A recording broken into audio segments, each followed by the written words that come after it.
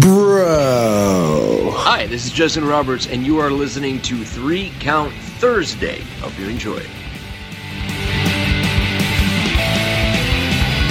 A little bit of the bubbly. I did it for The Rock. Give me what I want. Everyone has a price for the $1 Million Man.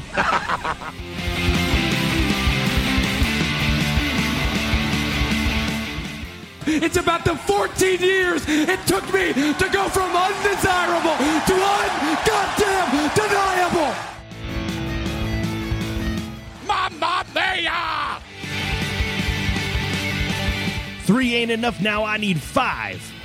Welcome in Jim, Ryan, Matt, Tim, and intern Mark.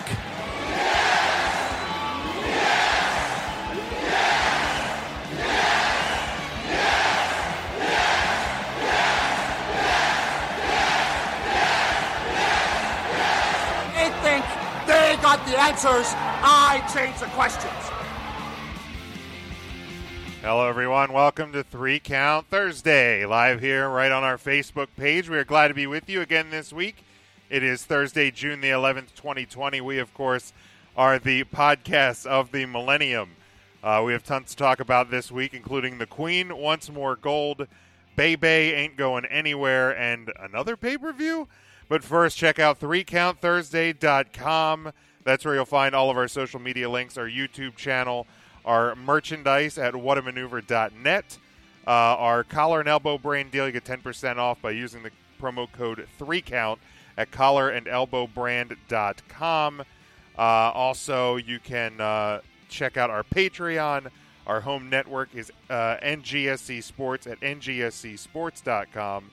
And we also stream daily at leebsports.com, which is, of course, LEEIB sports.com. Thank you, Ryan. I wasn't sure if you were so ingrained in your weekly reading that you would get that or not. So I thank you. I thank you. We are back this week. No Tim. Intern Mark may be stopping by, but if not, it will just be the original trio, and that's okay as well. And if you are following along with us on the live video, we'd appreciate if you give us a like, give us a share, and get as many people in here as possible and interact with us as the night goes on. We'd appreciate that as well. If you missed the breaking news a little bit before we Ryan has a beverage tonight. Thank you, Ryan. If you missed the breaking news, Paul Heyman no longer head of creative over at Monday Night Raw. It is now the Bruce Pritchard Show on Monday and on Friday. So yeah, Bruce is in charge of Raw and SmackDown creative. That coming from the WWE just maybe about an hour ago, I believe. So shouldn't change much with SmackDown because he was already in charge of SmackDown. But I guess we'll see come Monday if it changes anything with Monday Night Raw. Interesting little tidbit there. So and it said, like in the release, it said that Heyman is going to focus more on his on-screen duties, but we haven't seen Brock Lesnar since he lost at WrestleMania. So I don't know what on-screen duties Paul Heyman really has at this point, unless Brock's coming back or Heyman has a new client or something like that. So, Ryan, in case you were wondering, I am drinking a Coors Light. Oh, I can switch it up if we need to. Ooh, a little McDonald's. Sweet tea? Unsweet tea? No, just a Coke. Always Coke. It's always Coke at McDonald's for Ryan. It used to be Mountain Dew at Arby's, but they changed it. Used to be.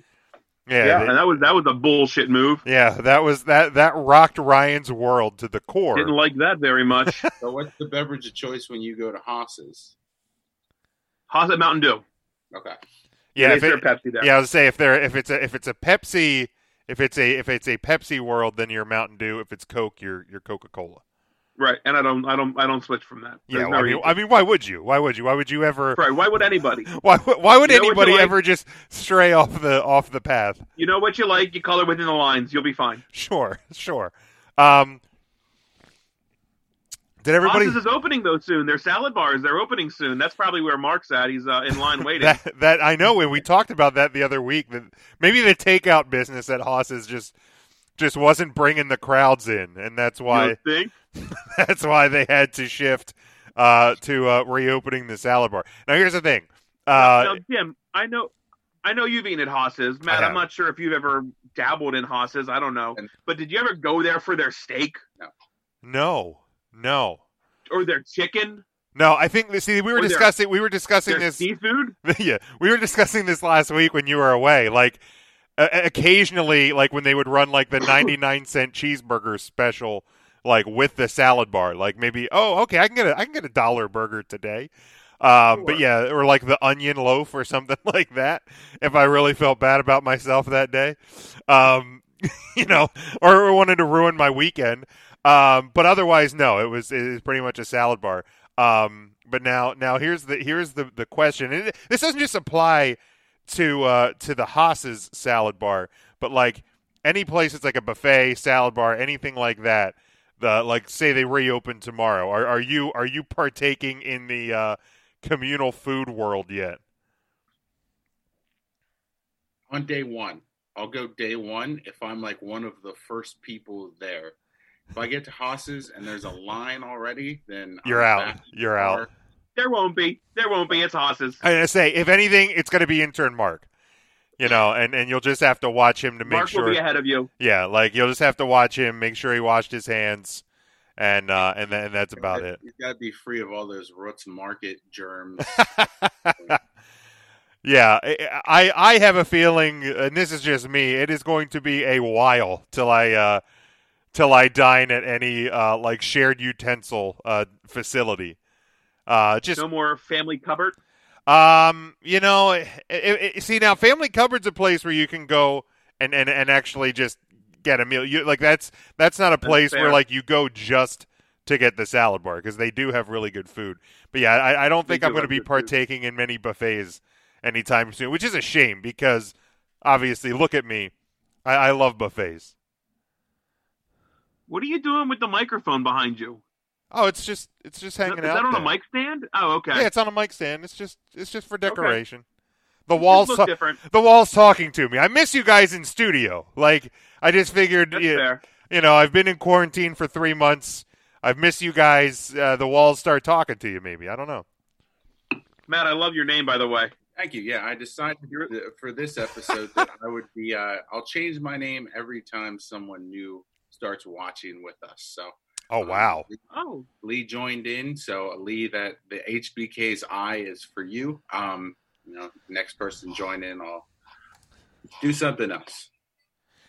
Jason. Mine was just a reminder for Big Jim. Well, I unmuted us all at the start, and we're all good. But I still had to go in and unmute myself. I don't know what's going on. Dude, it has got to just be whatever system you're on, because I yelled "What a maneuver" from my book, and ain't no one heard it. Yeah, I didn't hear it at all. Breaks my heart. I thought you were going to do like the 90s sitcom entry when they said "and Ryan," you would like peek out. Dude, true story on this one, and I swear at some point we will talk wrestling tonight. But like out of all like the like I've been watching different shows. I finally finished Glow, the season of Glow. I'm an episode into the Big Show. Whew, that was a tough watch. I will finish the season, but that first episode didn't make me resume watching the second one right away. I have now finished. I watched the new season of 13 Reasons Why this week. That's a heavy watch. That show. Maybe not the best for me to like to watch right now, because like, but I've gone back on Hulu and started watching some like older sitcoms again, just for and I've started watching Step by Step recently again. So good old Frank Lambert and Carol. So that's been occupying my time, of course, in wrestling as well, but of course. Little wrestling in there. Yeah, a little bit. Yeah, I don't know. Like, if anybody else in the comments, if you've been reaching back into the archives of some of your favorite shows just for like a little mindless entertainment, let us know what you've been watching. This will be my most controversial statement ever on the podcast of 3 Count Thursday. But since you brought up Step by Step, and Jim, this is probably going to upset you more than anyone, I would think. Okay. Give me Al over Topanga every day. Oh, no. No. Now,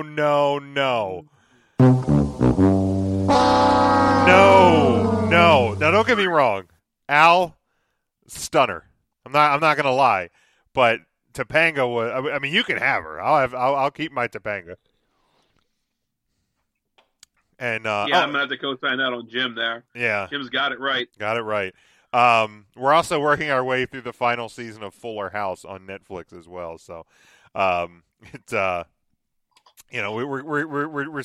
keeping busy as much as we can with shows. But did we watch? Did you Matt, guys? Go ahead. Are you a 13 Reasons Why guy? Did you watch that? I read the book. I watched the first season, and that was enough for me. Yeah. I don't like to find myself rooting for teen suicide, but that's kind of what I ended up doing by the end of season 1, and was just a little upset that it wasn't like a mass thing because I didn't like any single character on that show. And to me, the book itself kind of like romanticizes it, so I don't know that necessarily it's like great reading material, but sure. The message is there. I get it.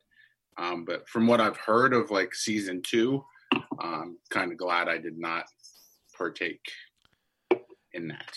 Yeah, it gets crazy. Yeah, they stray away from the main idea of episode or of season 1 pretty quickly, and then they just repeatedly jump the shark. With the same story. Yeah. So, I mean, when the main character kills herself off in season 1, it's hard to move on. But yeah, they've I don't know. I fell in love with the characters. I really did, because I don't think I like any of them. Like you said, I think they're all heels. To talk wrestling a little bit, but every once in a while you got to cheer for a heel. Sure. Yeah. It's definitely if you're into the show, it's a kind of a weird journey, like mentally through that show. But I enjoyed, Ryan. I look forward to when you actually finish the season to be able to. This morning, yeah, I finished it. This morning. Okay, yeah. Interesting way it finished up. I was very surprised. I won't spoil anything. I was waiting for a car to come and just fucking hit the car. Yeah, like, you know what I mean? Exactly. I was so tense watching like the last scene because it's like, are they going to do something that's just going to totally screw with you at the very end, or? But we'll leave it at that. Spoiler alert, they don't get hit. There you go. Devin says he does and I did enjoy this show when it was on. My Name is Earl. It was always a fun little easy watch. So let's jump in. I don't think I ever watched it. Oh, I think you would enjoy it. I actually think you would enjoy it. But I don't know if you want to like get into that now, if it's too late. Way too late. Way too late. Now, but you did get into The Office too late and enjoyed the hell out of that. And Parks and Rec. Loved it. Mm-hmm. Parks and Rec, loved it. Very good. Did you guys watch Takeover? Yeah. Absolutely, yeah. Awesome. Let's talk about a little bit about it here. Obviously, let's talk about the Backlot Brawl.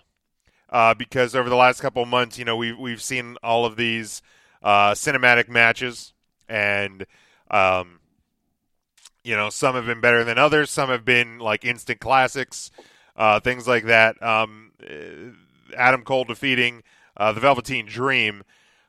This one, I felt like it missed a little bit with me. It was still a fine piece of entertainment or whatever. But it didn't have the same feel for me as the other cinematic matches. Like, easily this one was my least favorite of the cinematic matches so far. It felt weird how, like, it's a backlot brawl. I don't care that the ring was there, but, like, I thought it was a little odd that in a backlot brawl, you had to have the fall happen in the ring. Like to me that was a little odd right off the jump, and then it just I don't know, and maybe it's because I wasn't trying to like imagine that it was going to be like the Goldust and Roddy Piper, the Hollywood Backlot Brawl from WrestleMania 12, but it just didn't. And I think Nick kind of hits it on the head here in the comments. He said it seemed a little forced at times more than the other ones. I think that's a great way to put it, and because it just like I felt like even at 14:57, I felt like it felt a little long. None of the other ones, to me, really, I felt like, oh my God, this is dragging on. This one, I was just like, I just kind of lost my interest at times. I would rather have watched 14 minutes and 57 seconds of the Big Show than watch this match. Wow. That bad, huh? There was absolutely no reason when you have two guys that can go the caliber of Adam Cole and the Velveteen Dream to put them in a restriction like a pre-recorded match with so much gaga and bullshit. It didn't need to happen. My least favorite match on the card. Absolutely my least favorite cinematic match. It was definitely my least favorite match on the card. I'll agree with that one as well. Before we get Matt's thoughts on it, Ryan, if there's a different match on this card that you would have preferred in the cinematic world, which one would it be? Is there I don't think any of these matches needed to have it. You think NXT should just stand on its own as its wrestling show? I'm not saying that. I feel like this was forced. It didn't need this card. Didn't need anything. The in your house portion of it. Keep it then in the house. Like it's simple enough. That's fair. There's nobody now on the top of my head that I can think of that needs to have a cinematic match right now. Karrion Kross, maybe you could do something really cool with him, but you're going to have to give him 6 months to really grow and develop his character. I don't think any of these matches needed to have that. Very good. Matt, thoughts on the Backlot Brawl? Yeah, I'm definitely the worst of the cinematic matches. You know, I think we're all in agreement with that. Ryan, you're absolutely right. It just didn't need to happen at all. You have two very good wrestlers. You don't really need the show like that. And it took away from what they are able to do just because of the over the top aspect of it. You know, like you can have a cinematic match be campy, like please by all means, but you have to do it the right way or it just kind of just distracts you from what's going on. And I think there wasn't enough of a balance between, the cinematic aspect and the actual wrestling. And it all fell flat. And, it's a shame because NXT hasn't ever really needed that kind of thing. We don't get a ton of gimmick matches in NXT just because they let the wrestling speak for itself. So I understand why they wanted to capitalize off of this because they have had some very good cinematic matches. It's just, I think they picked the two wrong people and I think they picked the wrong time to do it. You got to let it cool off a little bit. Like we've seen so many cinematic matches now that, we don't need one on every card. I hope we get some cards without them just because at the risk of like we like them because it's new and it's not new anymore. So like take a pause. Don't just keep shoving this down our throats. Yeah. And it kind of falls into this trap. Like this is the third straight weekend now that we have a pay-per-view. So like, 2 weeks ago when we had the Stadium Stampede, like that was awesome. You come back with this and it just kind of missed a little. Now I know this weekend, and we'll talk about obviously the Backlash card. It's reported that the Orton Edge match is pre-recorded, but I don't necessarily think that it's going to be like the cinematic master, like you know what I mean, like it's. I don't think it's going to be built up in this sort of a fashion that it's going to be that way. Devin says this is also his least liked cinematic match. So yeah, I think we're all kind of in agreement that this match just like it just didn't really add up, and it's a shame because like I enjoyed the rest of the card. And I thought that everybody else kind of brought it. Yeah, and it is kind of a shame that Adam Cole and Velveteen Dream, like we know how incredibly talented both of these guys are, and the match that they could have had, and this, at least while Adam Cole is champion, is kind of the end of that opportunity for these guys. But it's kind of looking at the show as a whole. I loved the set. Like they got me. They got me at the beginning. It was exactly what I wanted it to be. You bring back Todd Pettengill. You bring back the old style commercials. It really, really they hit the nostalgia things. I thought Code Orange's performance at the beginning I could have left it. I didn't need it. Didn't really know who Code Orange was. Apparently not a lot of other people do too, because those shirts apparently didn't sell much like they thought they were going to on the WWE shop.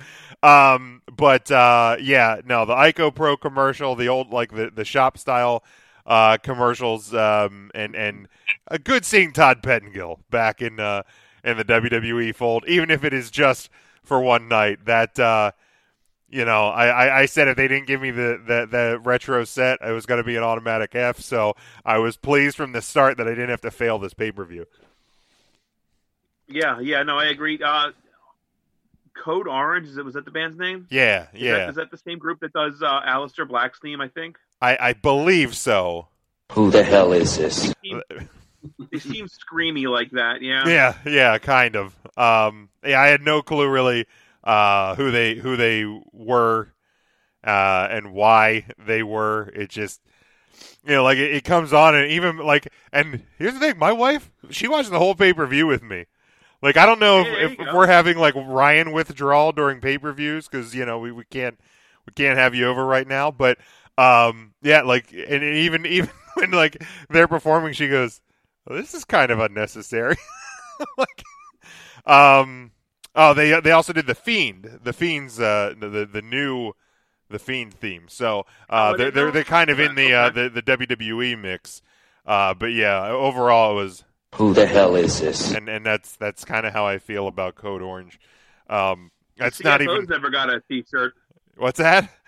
The CFO's never got a T-shirt. No, and neither did Flo Rida. So something is amiss.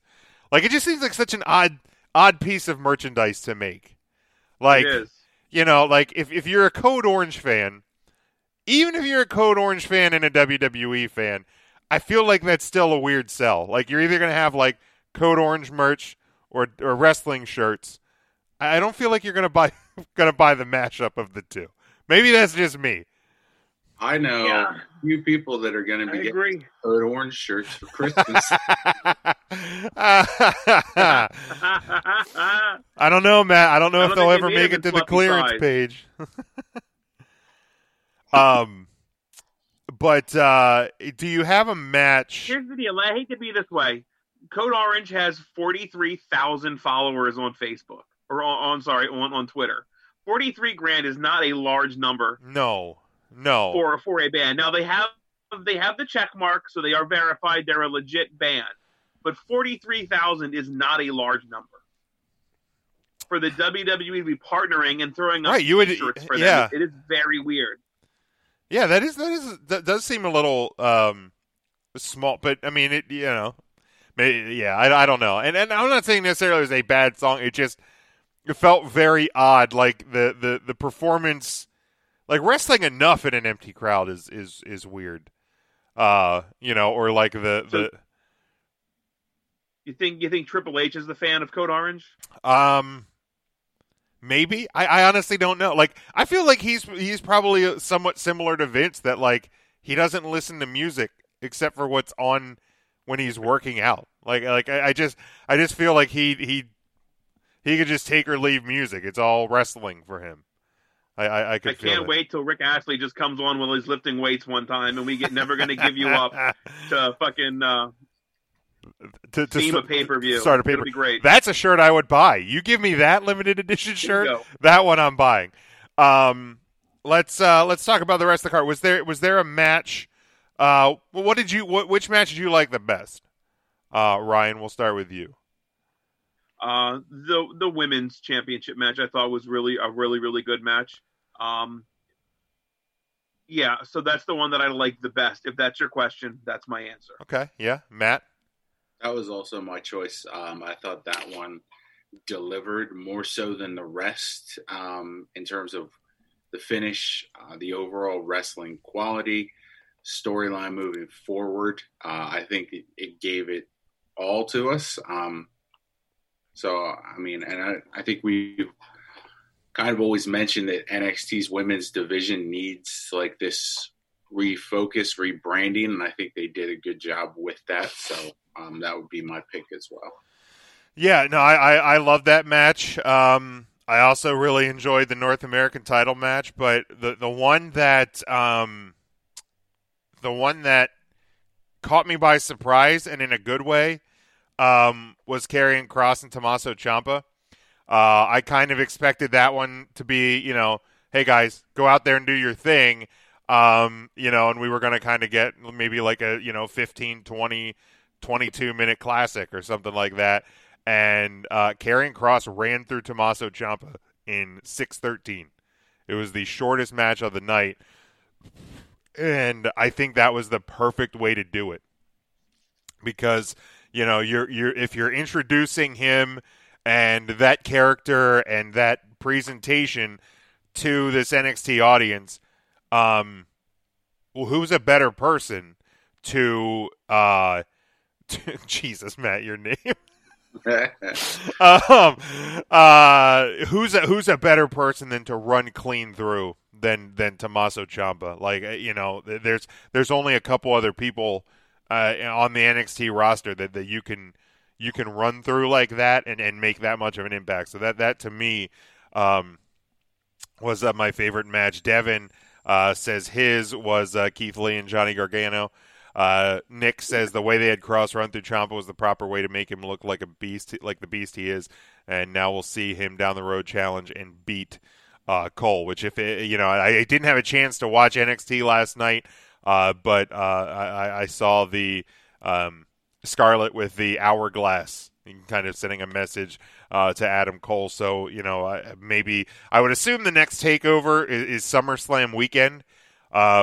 So and obviously at this point, we're 2.5 months out ish from SummerSlam, kind of up in the air as to whether or not it'll still be a Performance Center / Full Sail weekend for NXT and WWE at that point. If there's going to be any sort of fans at that point, I do have maybe an update on the return of fans to the WWE coming up in the news and rumor roundup at the end of the show. So make sure you stick with us on that one.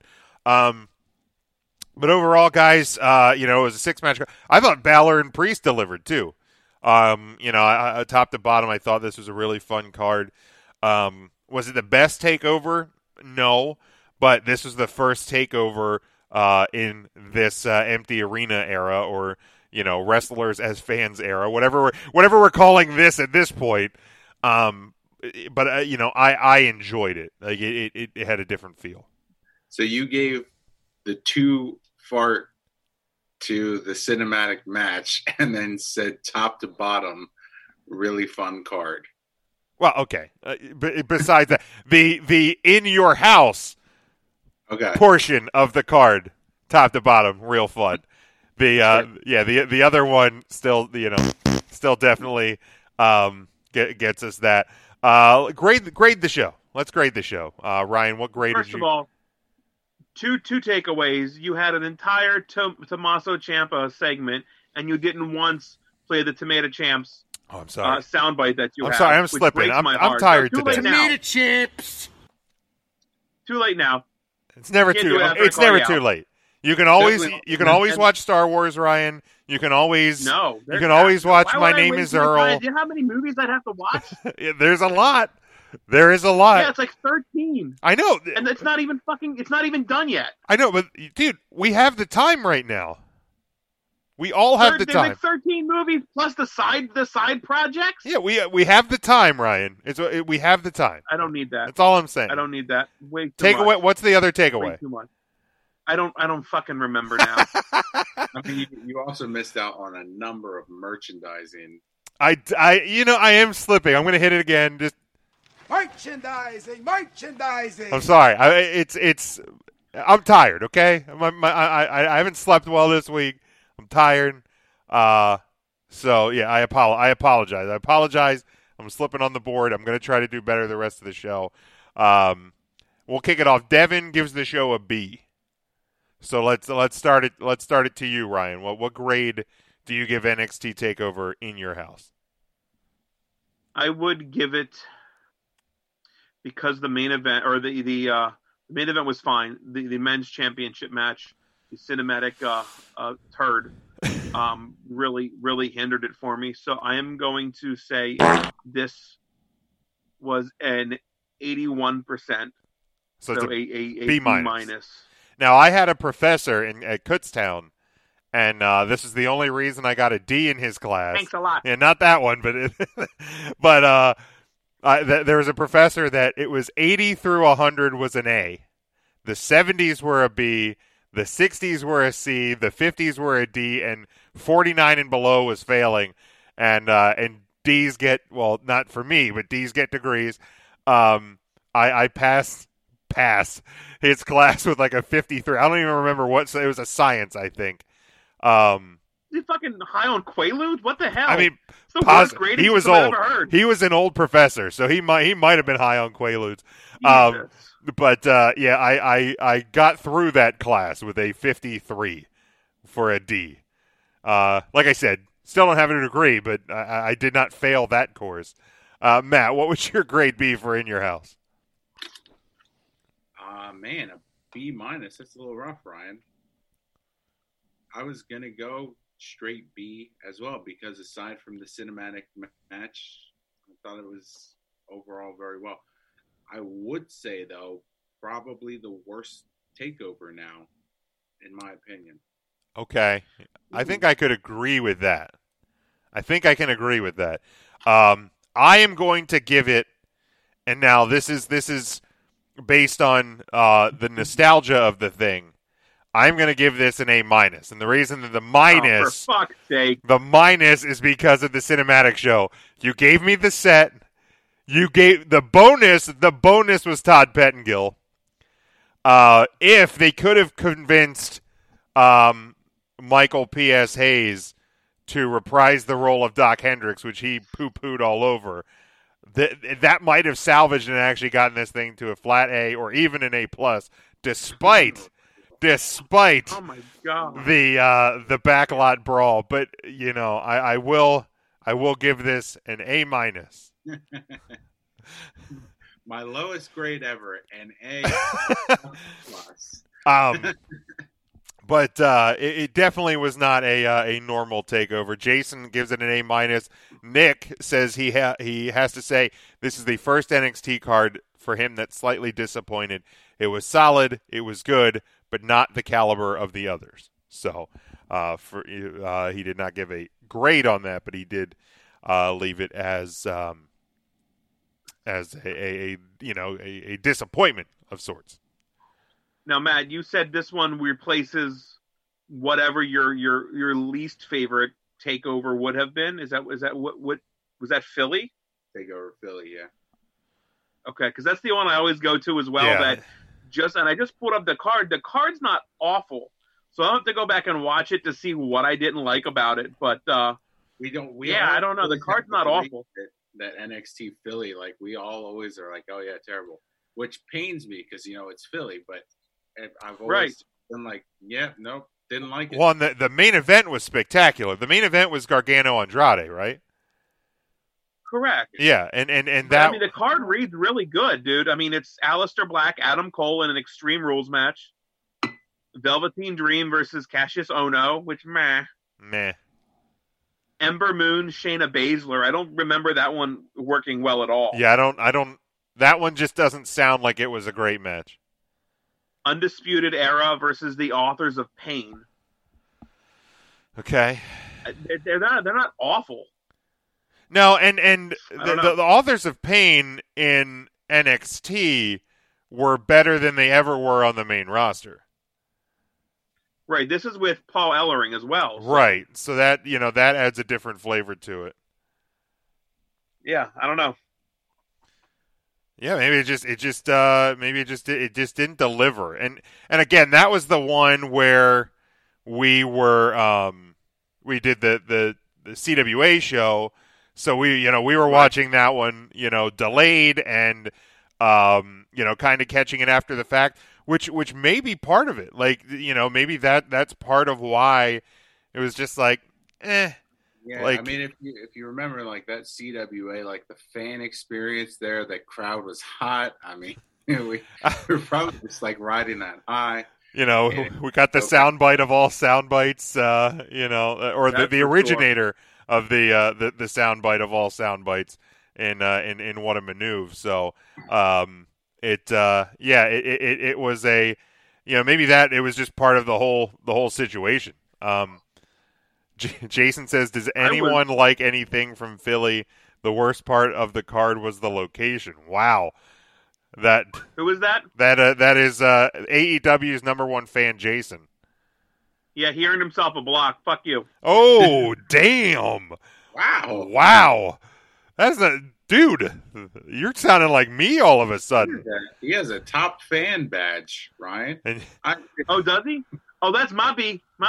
Okay. Fuck yeah. Philly. Yeah. Whoops. Yeah.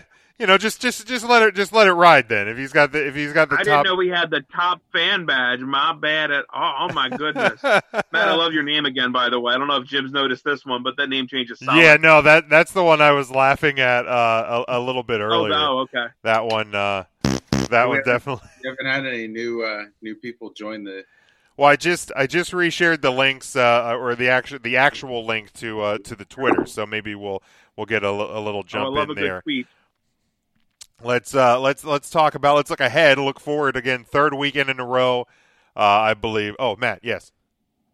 And I don't know, you might have brought this up or planned to have brought it up later, but Randy Orton's tweet about the show. Were we going to discuss that? Oh, the leg slaps and that.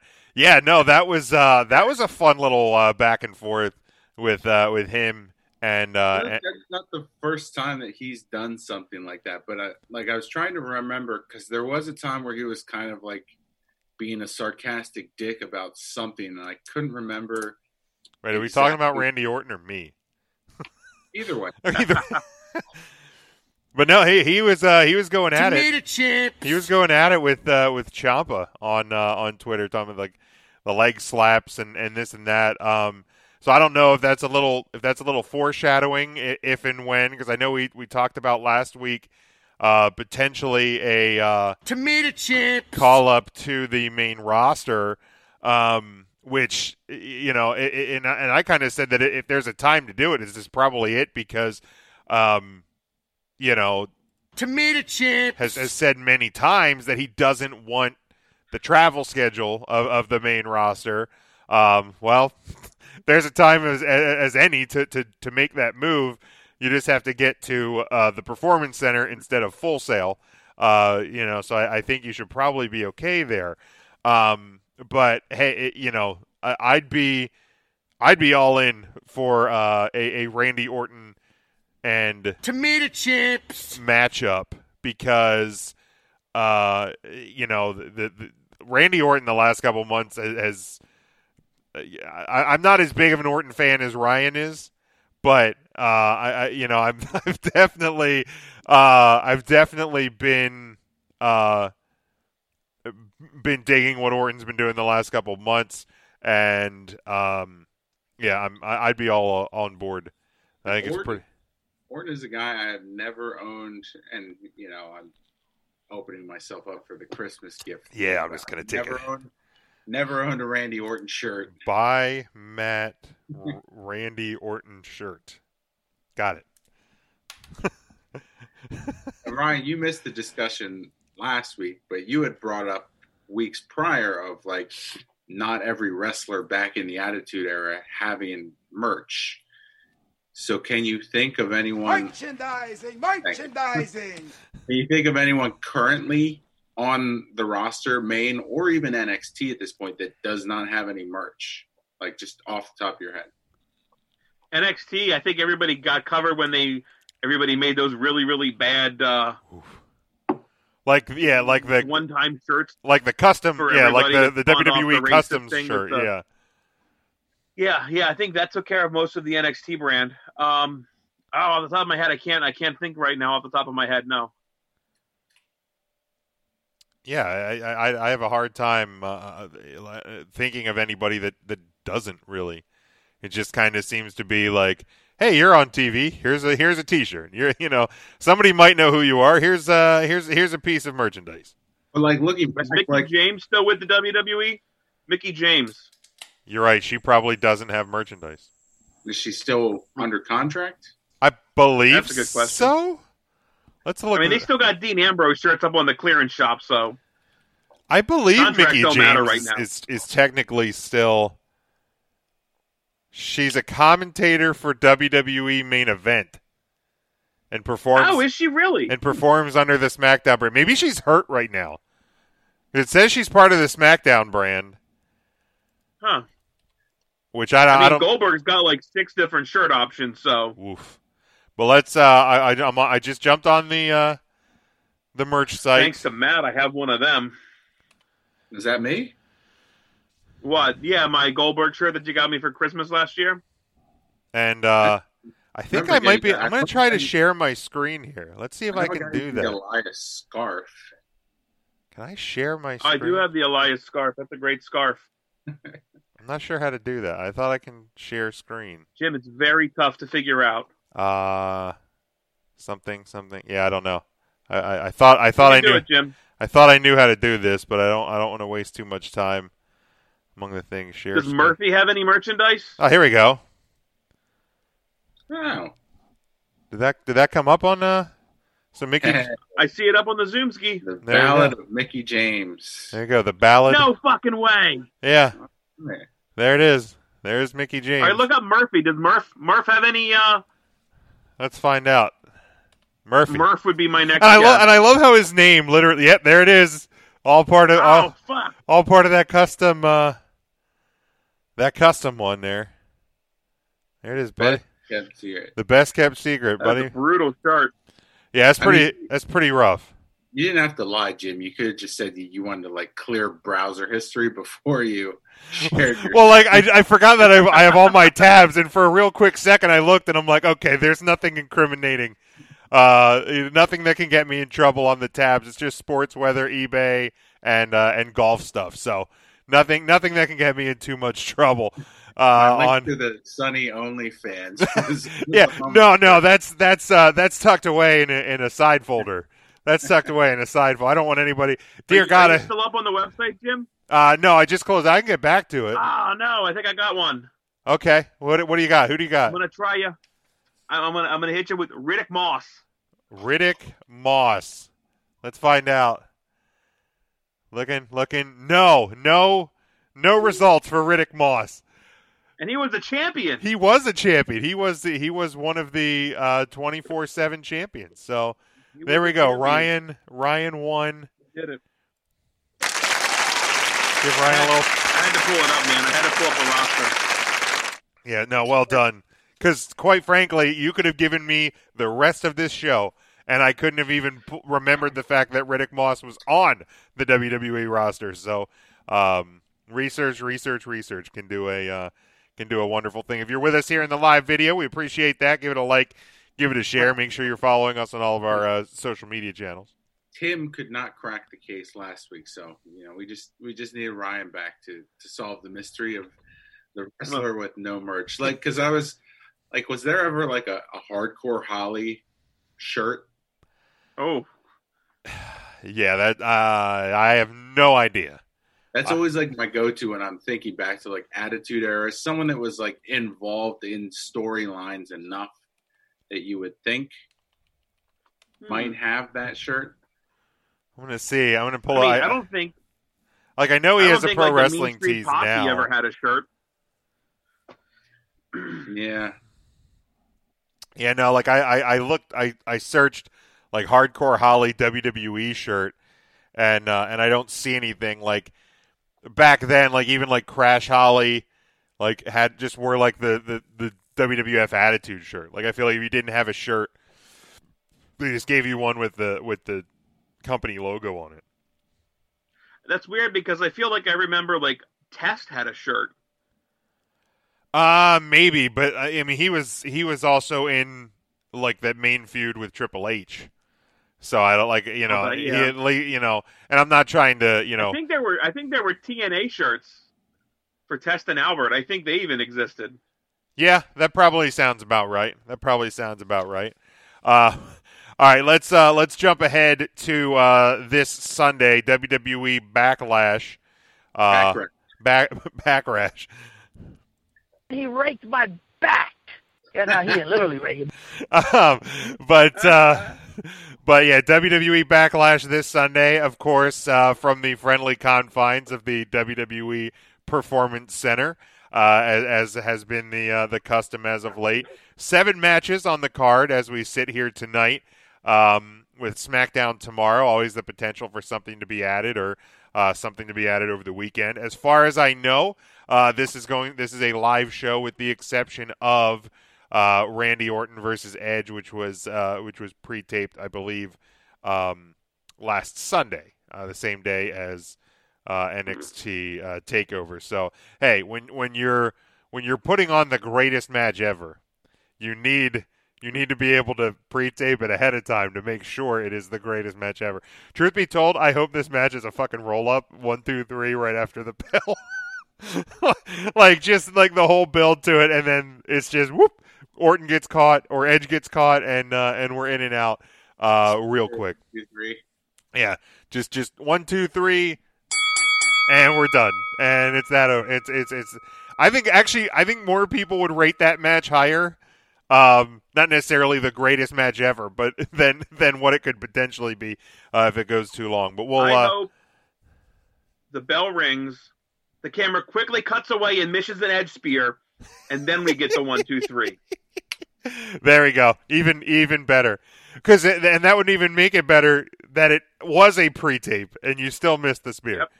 All right, we're gonna start at the bottom, work our way up. This is from the Wikipedia card. So we have Apollo Crews defending his United States Championship against Andrade. Of course, Andrade earning the shot here this past Monday on Raw. Intern Mark and I and Tim, I got their picks earlier today. We all have Apollo retaining. You run the risk of playing the hot potato with the U.S. title, and I like what they've been doing with Apollo. I called it back when he had the injury that took him out of the Intercontinental title tournament. I'm like, I think this is going to lead to him getting the U.S. title. So I'd like to see him continue with the run. So all three of us have Apollo. Ryan, what do you got? Yeah, this is going to be an A- match, so definitely Apollo. Matt, go ahead. Yeah, I mean, Apollo Crews. Although if Vince was truly woke, he would see what's going on with Terry Crews and probably take the belt off of him. Yeah, potentially. Devin has Apollo Crews as well. I feel like this is one of the easier matches on the card to predict. Then we have a triple threat tag team match for the women's tag team titles. New champions, by the way. That was a surprise on SmackDown last week with Bayley and Sasha Banks picking up the win. Now it is Bayley 2 belts, or Bayley Dos belts. Sorry, Bayley Dos belts, as she clarified on her Twitter page last weekend. So they are defending against Alexa Bliss and Nikki Cross and the two Conics, the Billie Kay and Peyton Royce. So intern Mark has Bayley and Sasha retaining.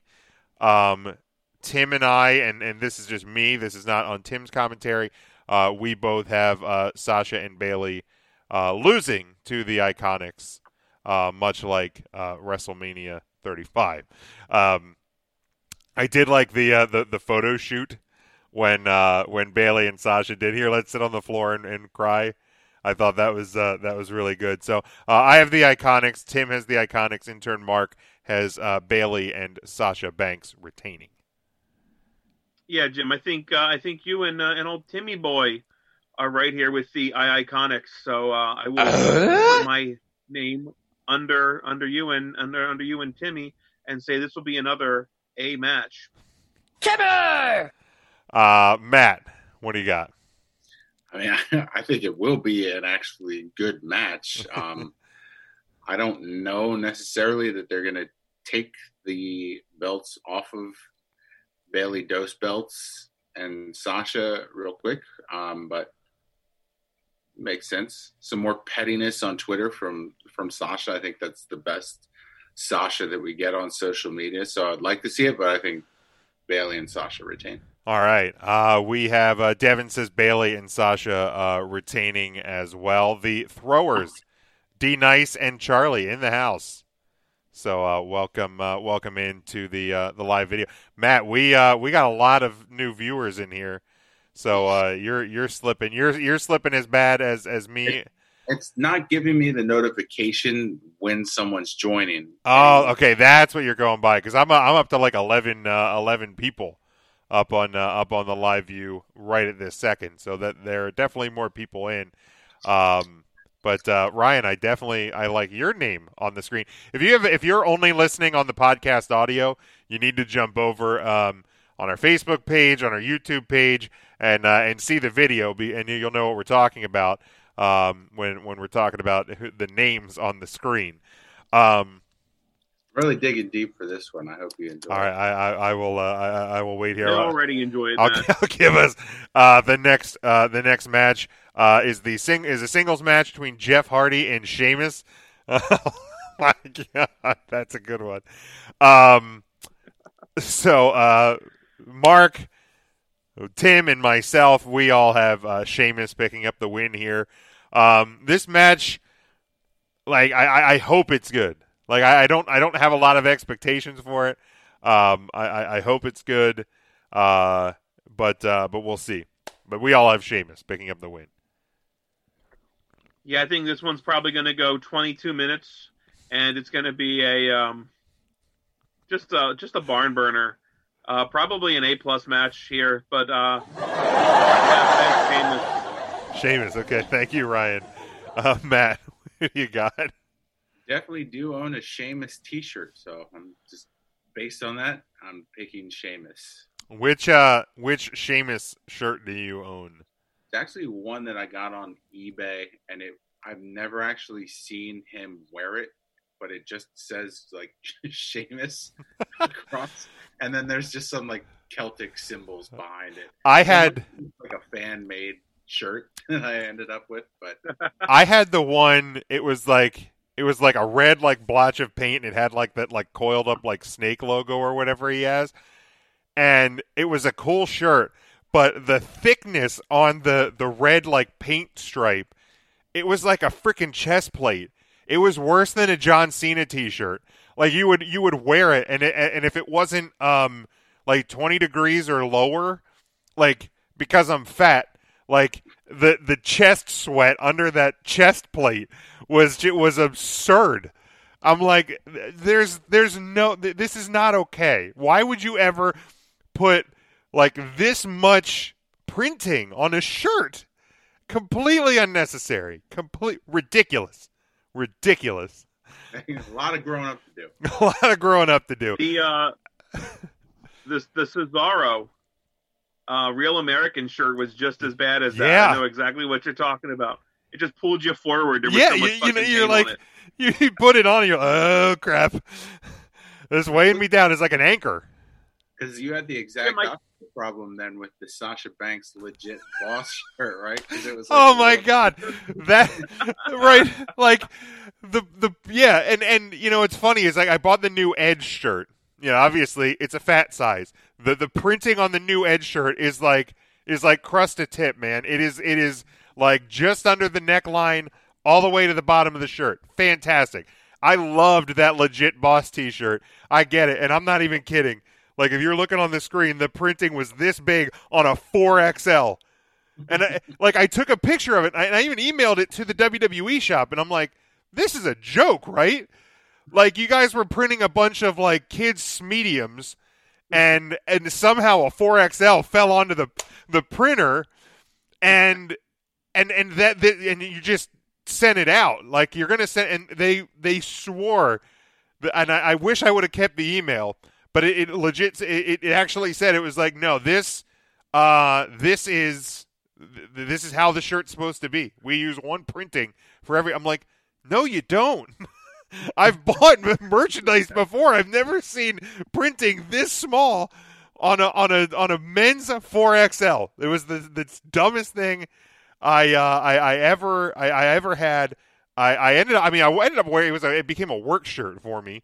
But like, yeah, it was ridiculous. You still have that shirt? What's that? You still have that? No. That ended up like at Goodwill or in the trash, one of the two. But yeah, I really should have kept it as well, like just for the humor factor. But I can't believe you never had a League of Nations shirt with Sheamus on it. That sounded like that would have been right up your alley. The whole League of Nations. Yeah, I had. I think I had the Rusev League of Nations. Okay. It's either Rusev or Barrett, I believe. One of those two. I had the League. Those were neat shirts. I actually did enjoy. I actually did like those. I have one. I actually might have the Sheamus one of there. I'd have to look. Oh, solid. Devin has Jeff Hardy picking up the win over Sheamus. Wrong. Singles match for the Raw Women's title. We got Asuka taking on Nia Jax. Myself, Tim, intern Mark, we all have Asuka retaining. I just, again, I don't see them moving this title. I actually only have one title change, and I already predicted it. So, but if there was another one that was going to move, I feel like it would be this one. Like just the way that the stories kind of progress. Now I know Nia got the upper hand this past Monday, so historically speaking, and I don't think we ever got Tim to do the homework on this one to find out just how accurate it was. I think one of his first assignments after he joined the show was to dig back years into the archives and find out just how many times that theory held true. But yeah, I'm like I said, I'm picking Asuka, but I wouldn't be shocked if Nia walks out with the Raw Women's title. I also have Asuka winning here, but I have Asuka breaking one finger and losing an eye by the hands of Nia Jax. Okay. All right. So who really is the winner here? I don't know. Maybe us, the viewer. I think maybe that would be the winner. Matt, who do you got in this one? So we win. Sure.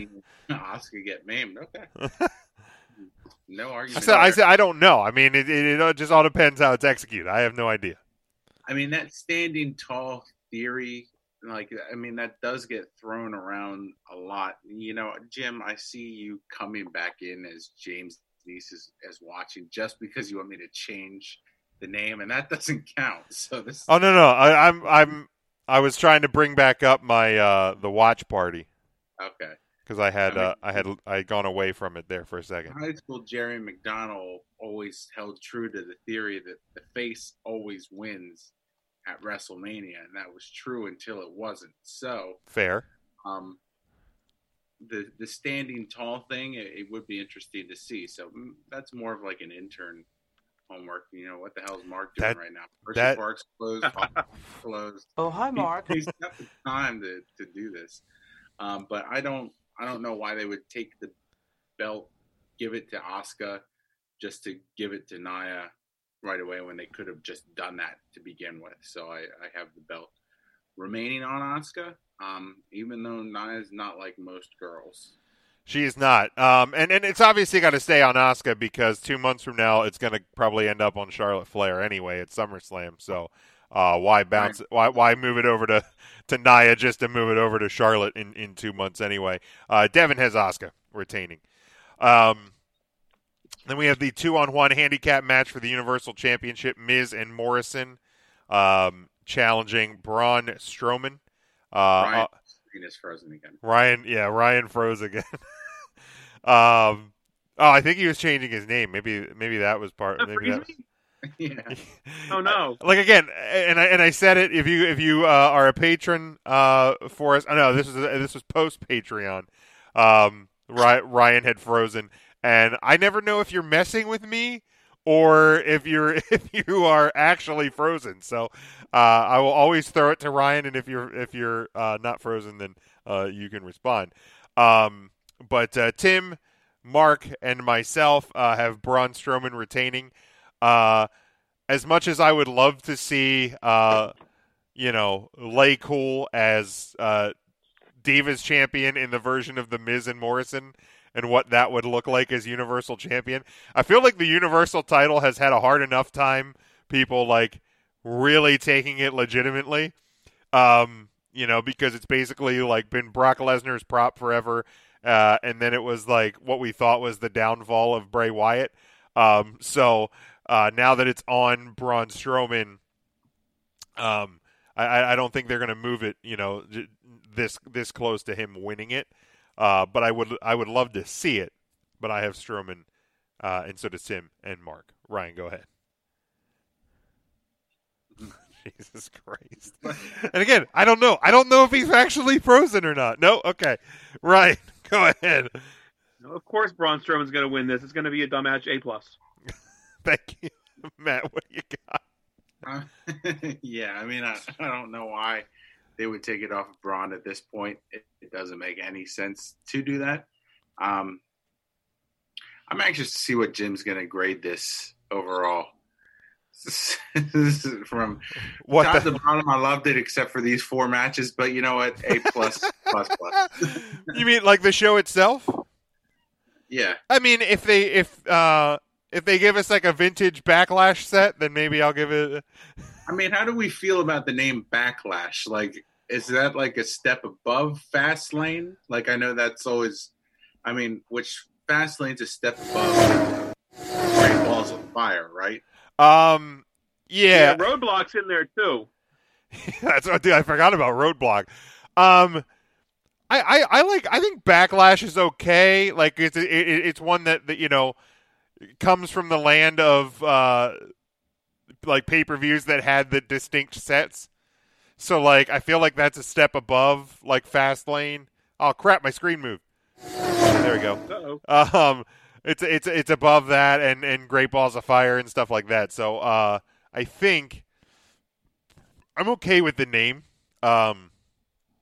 If you're gonna give me Todd Pettengill again for whatever reason, then you're already getting a step above on the grade as well. I mean, when you're thinking of like names of pay-per-views that aren't just like tied to the gimmick matches, like so take away Elimination Chamber, Money in the Bank, Royal Rumble. I guess Survivor Series to an extent as well. Like there's tiers, there have to be, right? So like tier 1's obviously WrestleMania, SummerSlam, that kind. Well, even if you get away from the big 4, yeah, it's like I feel like the big 4 is kind of, that's what we knew. Like once you got In Your House, and then it was like, In Your House, Deadly Games, In Your House, Canadian Stampede. And then it started just becoming, Judgment Day, Armageddon, Unforgiven. I feel like once we hit that, like that period of time, I think those are the ones. I mean, for all of like, and I've never been a WCW guy, but I always felt like WCW at least like was a bit more creative with their pay-per-view names, and I kind of prefer what they had with their pay-per-view names over just like the generic stuff that we kind of got with WWE with like the Armageddons, the Night of Champions, that kind of thing. Yeah, I feel like there was a really good period in there with WWE in terms of names, and then and then we've kind of got a little like goofy with it. Like when you got down to having a TLC pay-per-view and you have one TLC match, or Elimination Chamber pay-per-view and you only have one Elimination Chamber match. Like, when you get into the early 2000s, you had like No Way Out, Backlash, Insurrection. This was 2001. Judgment Day, Invasion, Unforgiven, No Mercy, Vengeance. Like, I thought you were just listing off Creed albums right there. Like, I didn't think those were that bad. Armageddon is probably one of my more favorite non-Big Four pay-per-view names that they ever had.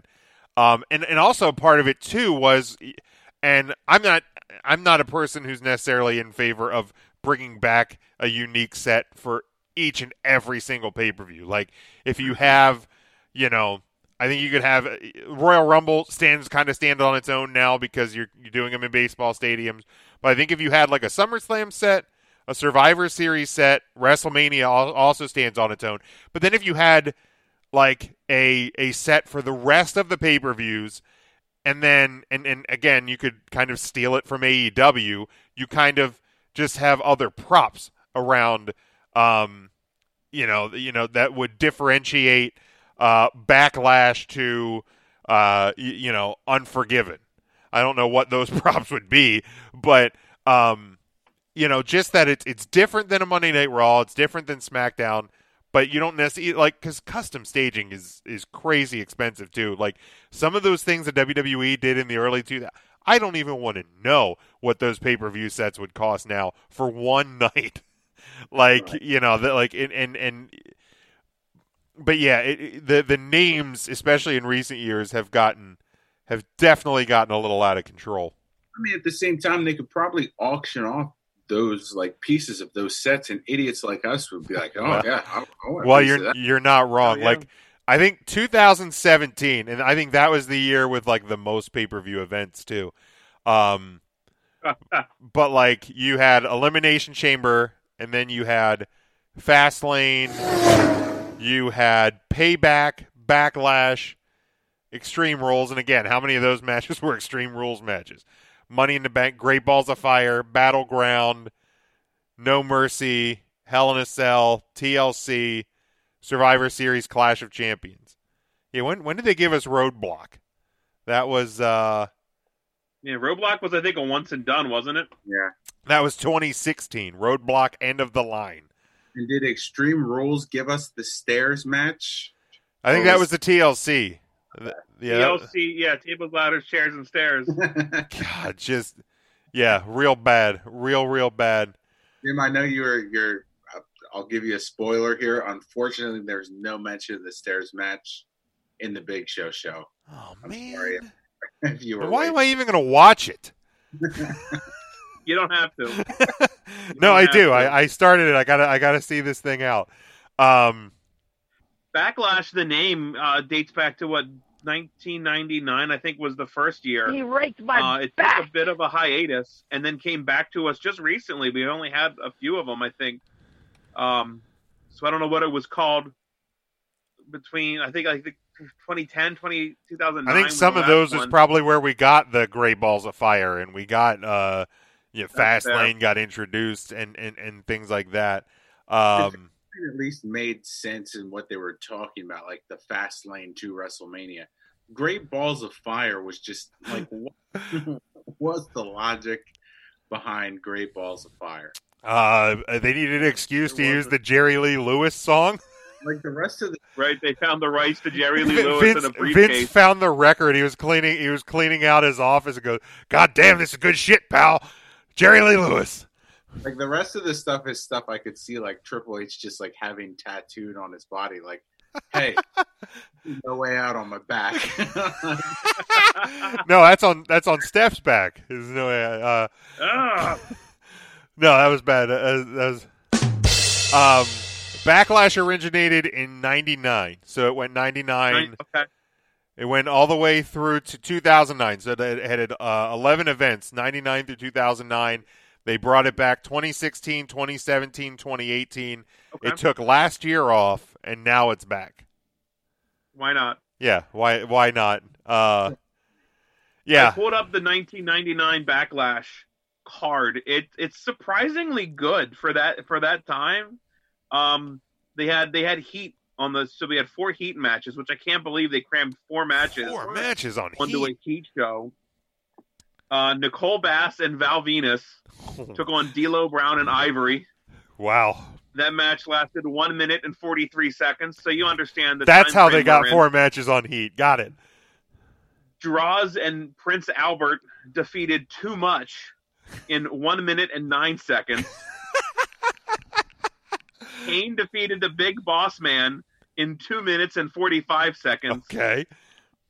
And Viscera defeated Test in 2 minutes and 9 seconds. Okay. The longest match on Heat was 2 minutes and 45 seconds. Well, because the thing, too, those Heat shows, they also used it as the free-for-all to promote the pay-per-view, to get you to buy the show. So I'm like, how are you going to cram 4 matches and promotion into 40 minutes of TV, because there was commercials? Was that on MTV, I think? It's either MTV or USA. Or USA? Yeah. It went on MTV when USA lost the licensing for those couple years, because Raw went to TNN. Which turned into Spike. Okay. Right. And then... Yeah, that makes sense. Probably went to MTV at that point. So what did the rest of that card real quick? The main card was the Ministry of Darkness, which was Farouk, Bradshaw, and Midian. They defeated the Brood in 11 minutes and 38 seconds. Okay. Al Snow defeated Hardcore Holly in a hardcore match, which clocks in at 15 minutes and 27 seconds. Wow. So maybe that's when we go back and do a watch along with, because what the hell took 15 minutes in that match? Yeah, write that down. Somebody write that down. That's it. That'll be a good watch along. The Godfather defeated Goldust with the Blue Meanie. Okay. For the Intercontinental Championship, that's 5 minutes, 12 seconds. The Godfather was the IC champion at the time. The New Age Outlaws defeated Jeff Jarrett and Owen Hart. That determined the number 1 contender for the Tag Team Championships. Mankind defeated Big Show in a Boiler Room Brawl match. Wow, okay. Triple H defeated X-Pac in 19 minutes and 19 seconds. That's a long match. 20-minute X-Pac match? Wow. What's going on? The Undertaker defeated Ken Shamrock. That match was 18:53, so just under 22 minutes. And the main event was a no holds barred match for the WWF Championship. Stone Cold Steve Austin defeated The Rock. Okay. Huh. Matt's favorite wrestler, Shane McMahon, was the special guest referee. Oh, where's the damn... There it is. Here comes the money. Here we go. Money talk. Here comes the money. Money. Dollar. I like how Matt just looks off the screen when that plays. He's like, nope, looking away. It's the Russ Vitale disgust. The look of disgust. Face. The look of disgust. Where's the gabagool? Denise checking in because Charlie is putting together a desk. He's not allowed to come out and play, but Charlie said at least it's not Coastal Crush. Which was that? Was that a WCW pay-per-view? No, I think he's thinking Crush like the Hawaiian Crush, right? No, well, we were talking about pay-per-view names and bad pay-per-view names. Oh, Coastal Crush. Unless I'm that a little sounds like a goddamn 7-Up drink. Unless I'm it looks Pre-done. NWA Clash of Champions number 11 was named the Coastal Crush. That was no shit. June 13th. Oh, we're almost at the anniversary. We're almost at the 30-year anniversary of that one. June the 13th, 1990. NWA Clash of Champions number 11 was the Coastal Crush. It was in Charleston, South Carolina. So there we go. Didn't know that. There we go. That one was main evented. The NWA World Heavyweight title. Junkyard Dog defeats Ric Flair with Ole Anderson. Flair was defending the title. That was by DQ. 6 minutes, 37 seconds. So there we go. Coastal right by the Dairy Queen. Coastal Crush. All right, Devin had Braun Strowman winning that one. Matt, did you predict this one? I lost track. Ryan, did you predict this match? What match? Strowman versus The Miz and Morrison. Hey, hey, ho, ho. Yeah, Braun Strowman. Strowman, okay. I honestly couldn't remember. It got that far away from us that we really went down the rabbit hole. We absolutely did. Hey, I'm fine with that. I am absolutely fine. I thought I had a Braun Strowman soundbite somewhere on here. Ah, hell, I lost it. Was it? I think it's the one where he was running. I'm not finished with you. There it is. The theme song wasn't shout his own name. All right, we got the singles match for the WWE Championship. Drew McIntyre defending against Bobby Lashley. Bob! I have McIntyre retaining, so does Mark and Tim. But I said it a couple weeks ago. I'll say it again. I've really, and I can't believe it, but I've really been enjoying this version of Bobby Lashley with MVP.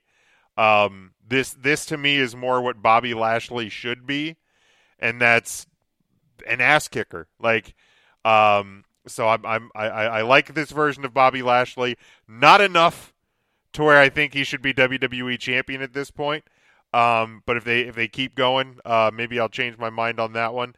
I also think Lashley could be in line for a potential returning Brock Lesnar.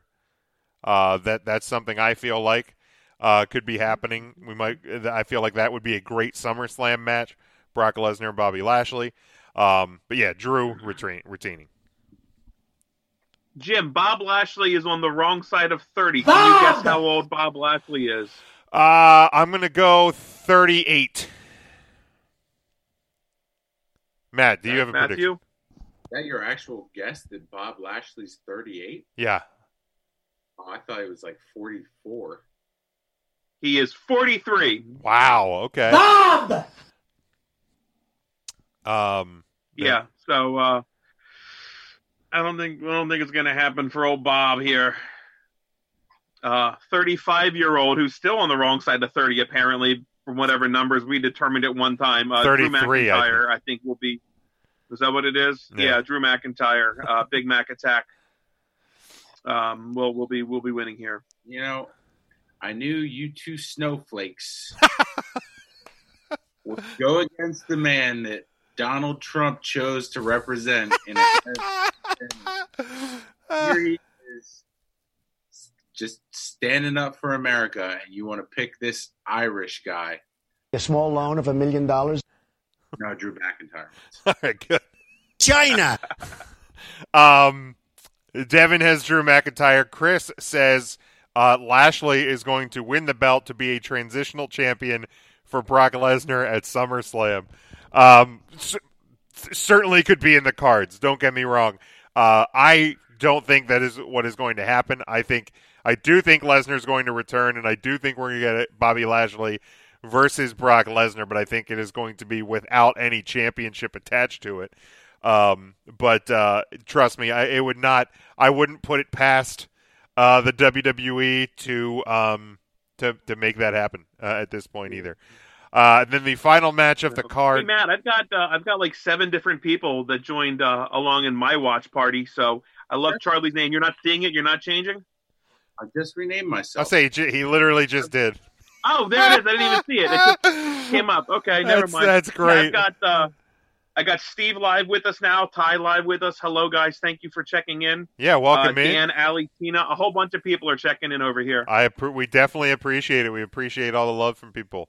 Then the final match on the Backlash card. He raked my back. Yeah, no, he didn't literally rake it.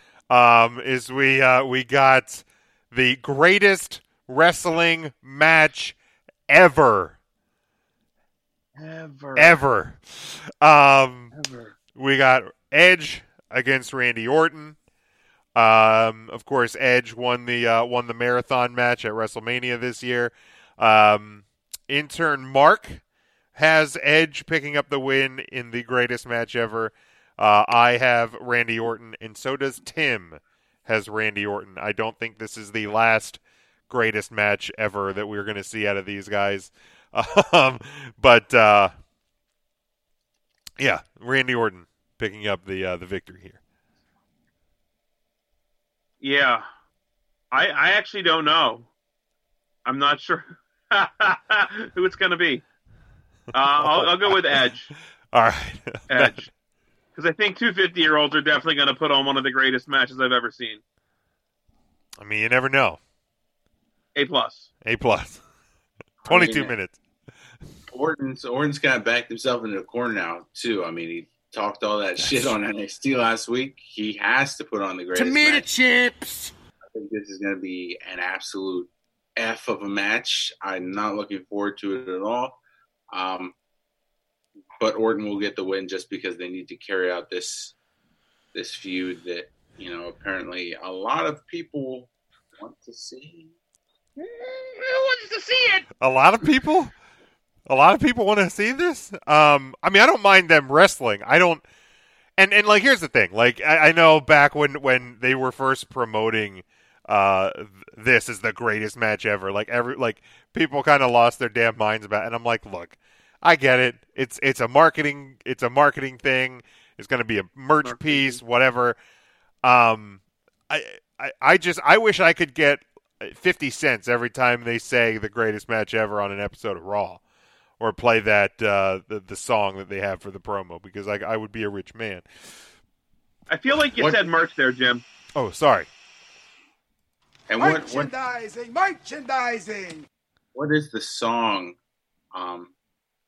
Like, can you say a few bars for me? No, I don't think I want to keep the viewers that we have.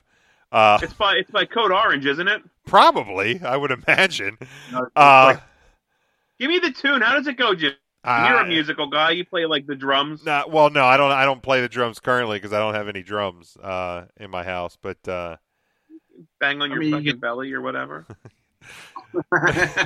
bang on my belly.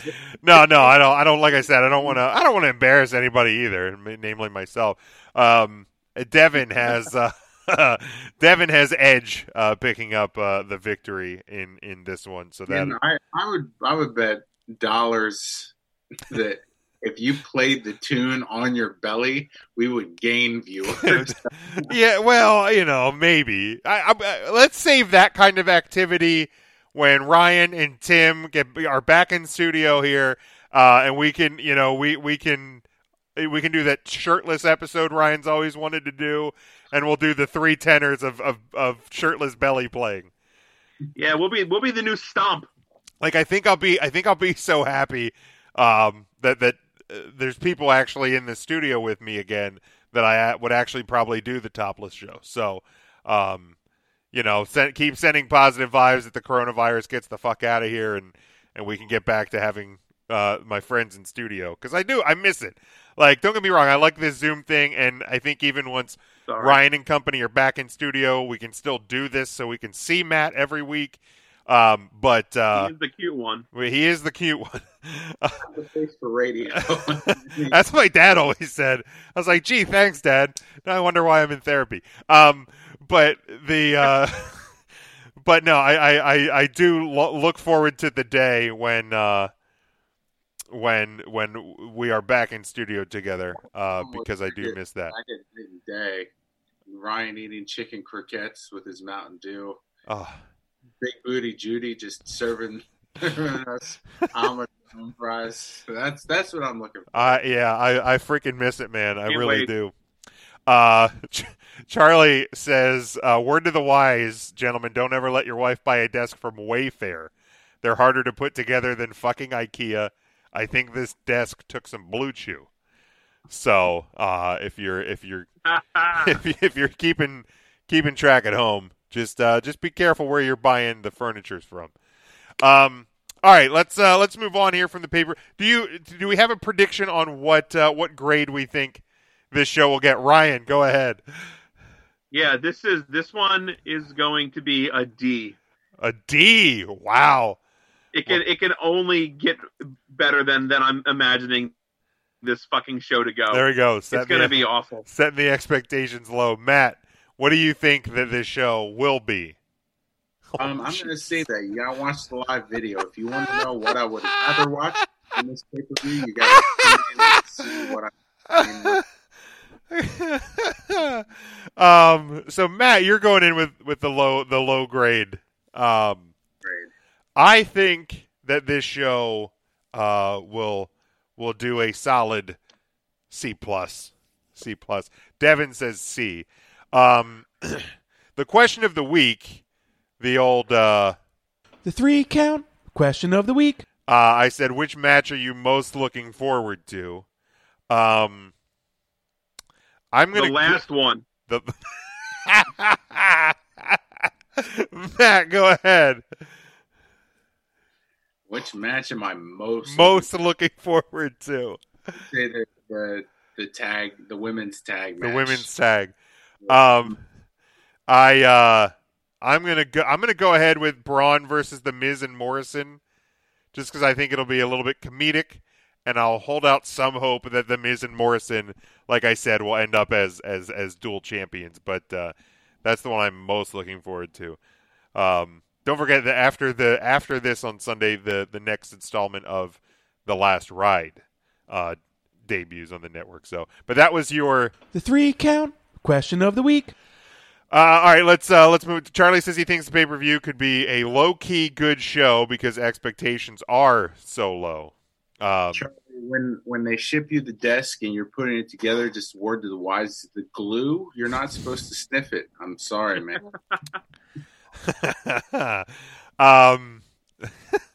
That's good. All right. So obviously, over the past few weeks on Raw, we have seen the battle segments between the Street Profits and the Viking Raiders. Hinga-dinga-durgan. I think they're one of the more like polarizing like things that WWE's done from like a like character development standpoint.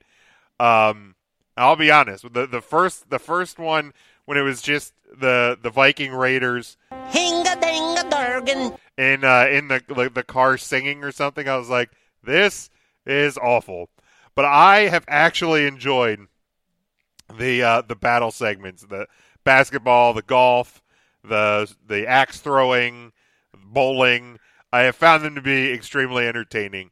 Why the Viking Raiders are involved in this can be debatable. Like, I think they're trying to appeal them to people that want more than just really great tag team wrestlers or wrestlers, period. But I've enjoyed the segments. I think they've been entertaining as hell. Ryan, your thoughts on them? I'd rather watch the Big Show than a segment with these two battling out in things that are not at all wrestling related. Are you sure about that? They're not even accurate. It's horse shit. The bowling thing, no one bowls like that. Get out of here. You're getting hung up on the accuracy of it. It's garbage. And I can only imagine, Jim, if they have something like the Jurassic Express and the Dark Order doing this on AEW, you would poo-poo all over it. I can't confirm nor deny. You can. I can't because they have AEW hasn't done that yet. They just have every match, with interference and chaos at the end of every show. But that's fair. But Matt, your thoughts on these segments? They don't have a pig match, so Jim can't say on it.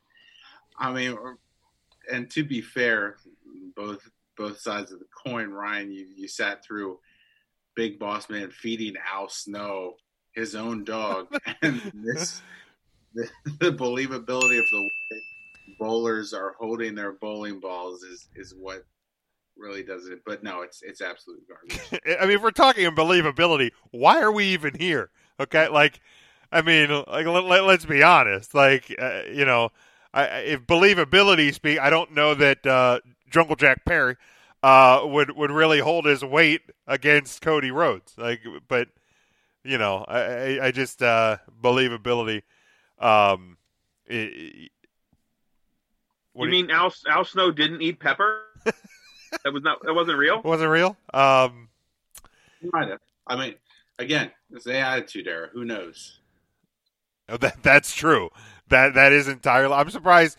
Looking back at some of the things they did during the Attitude Era, I'm actually shocked they didn't show them cooking the dog, like actually cooking the dog.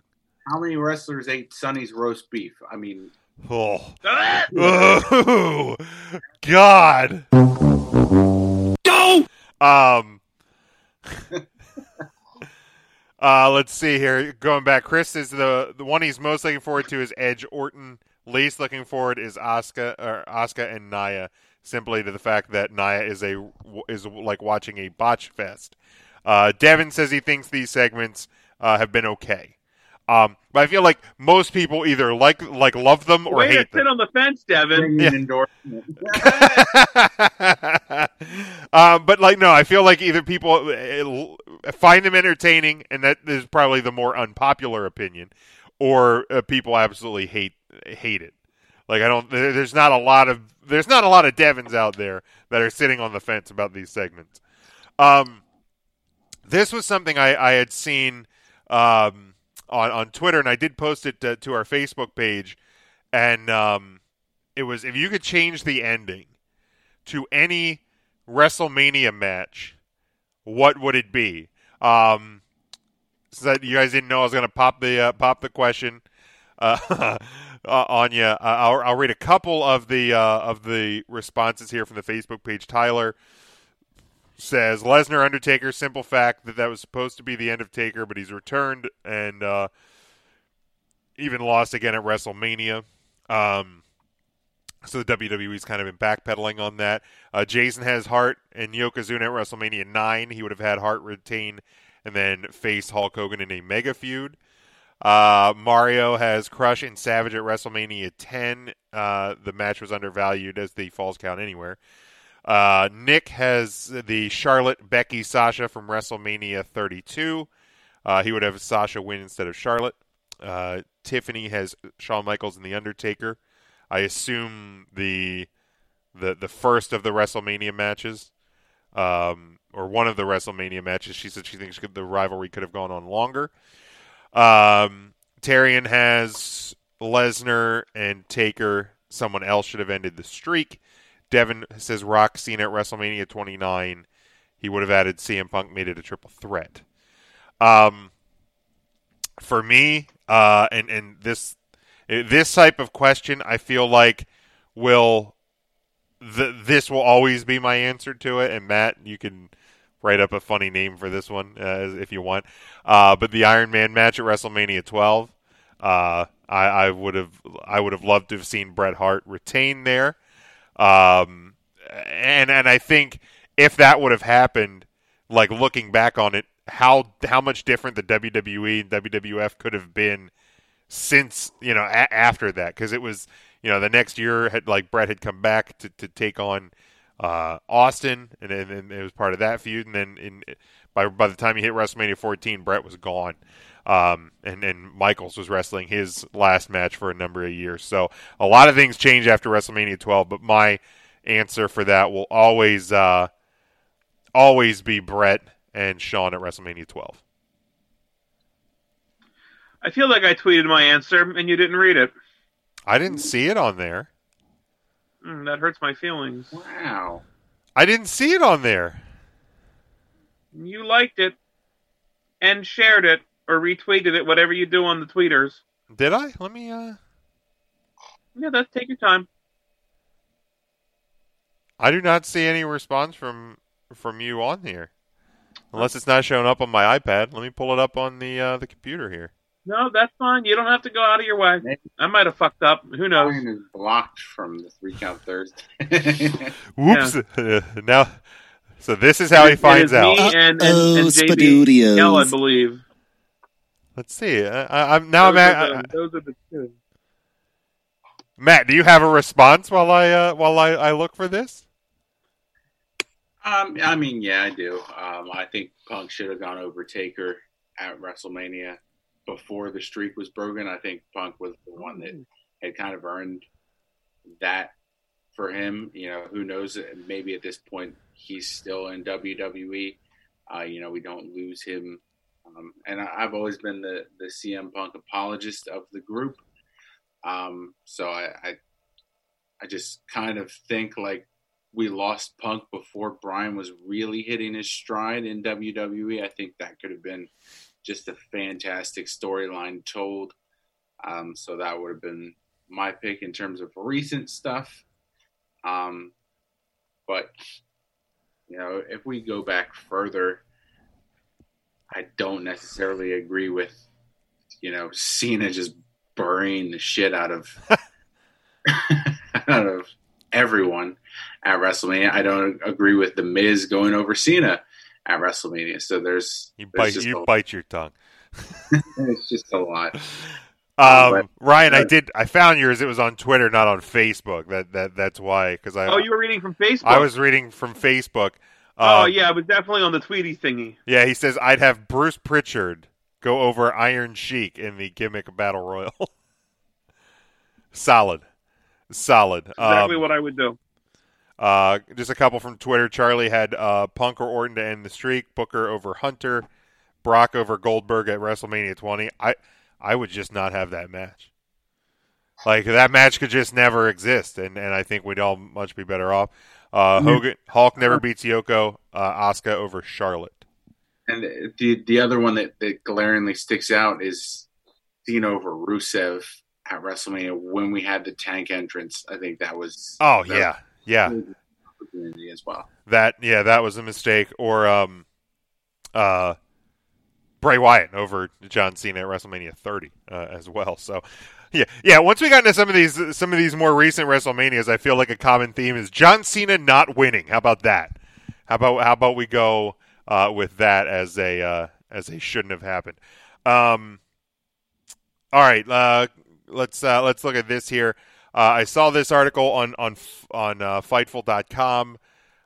Charlotte Flair says she's extremely proud of Tessa Blanchard winning the Impact World Championship and remains optimistic that something similar may be in her future as well. Charlotte, of course, has been the driving force and standout star of the women's evolution in WWE, with 12 women's championships under her belt.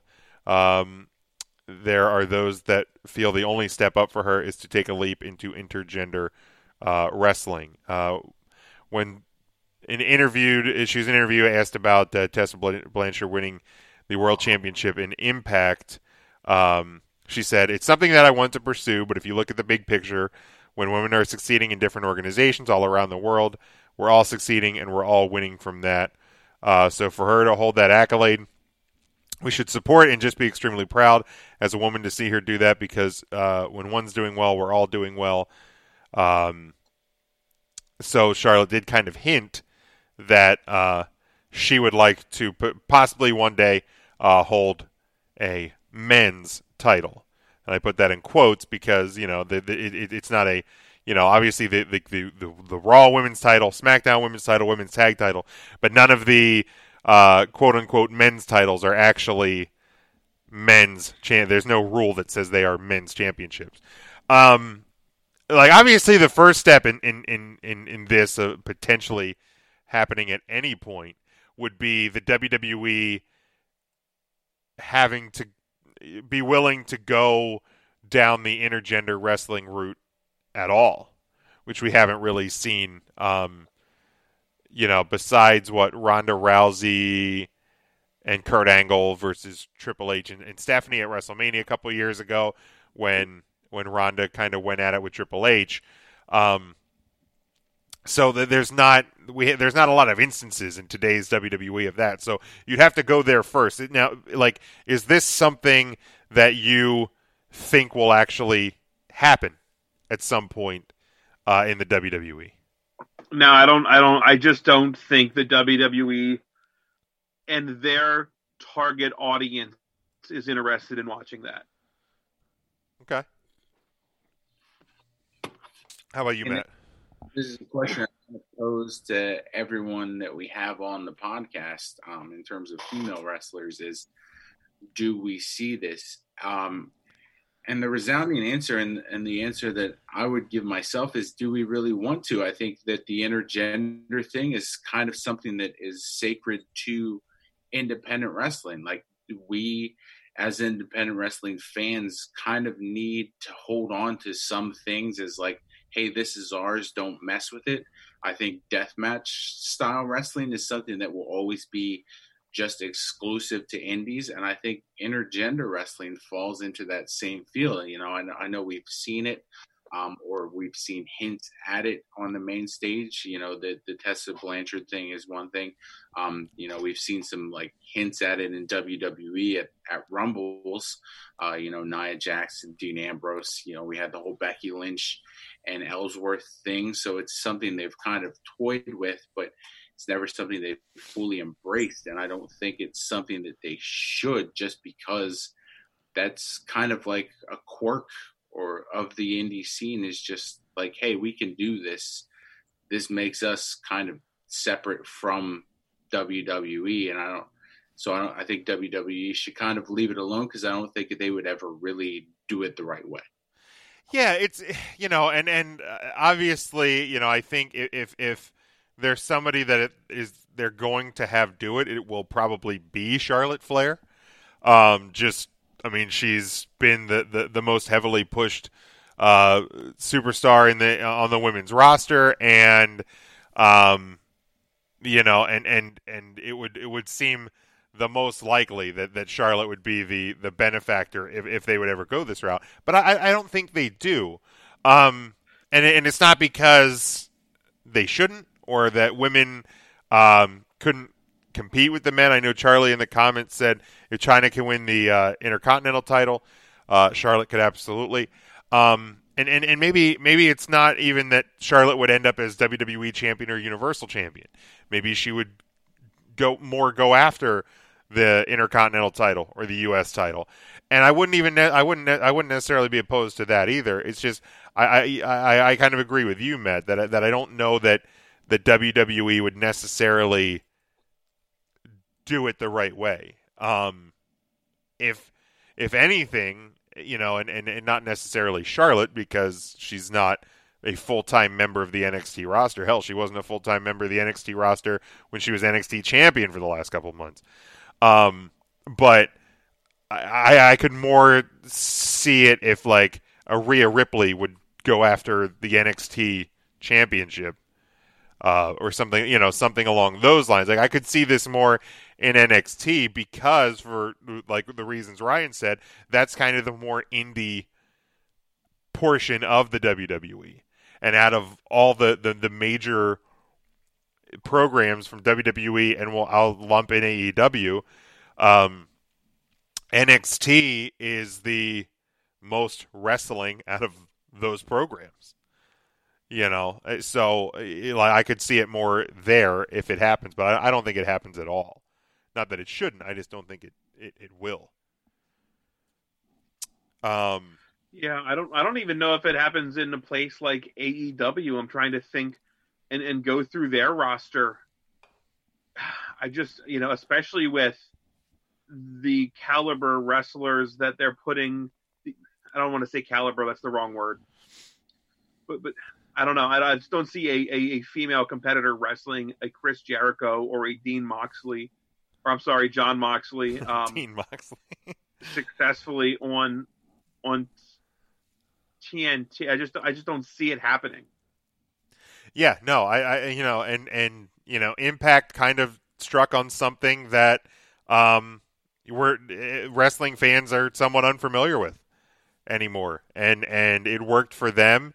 And I think that'll be more of an outlier as opposed to like something that happens regularly in any company. But yeah, I mean, like I said, if it would happen, I don't think, to me anyway, I don't think there's any doubt that it's Charlotte.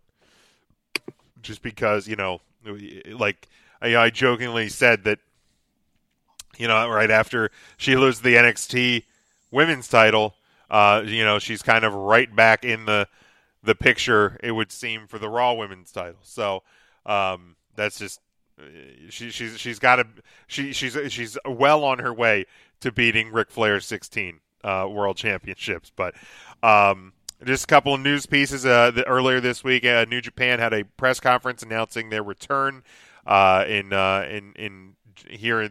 this month of June.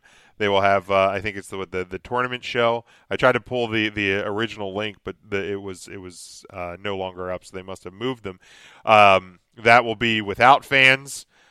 Dominion in July will be a 2-night show where they will have limited fans in attendance, and then a series of shows. So New Japan is on their way back.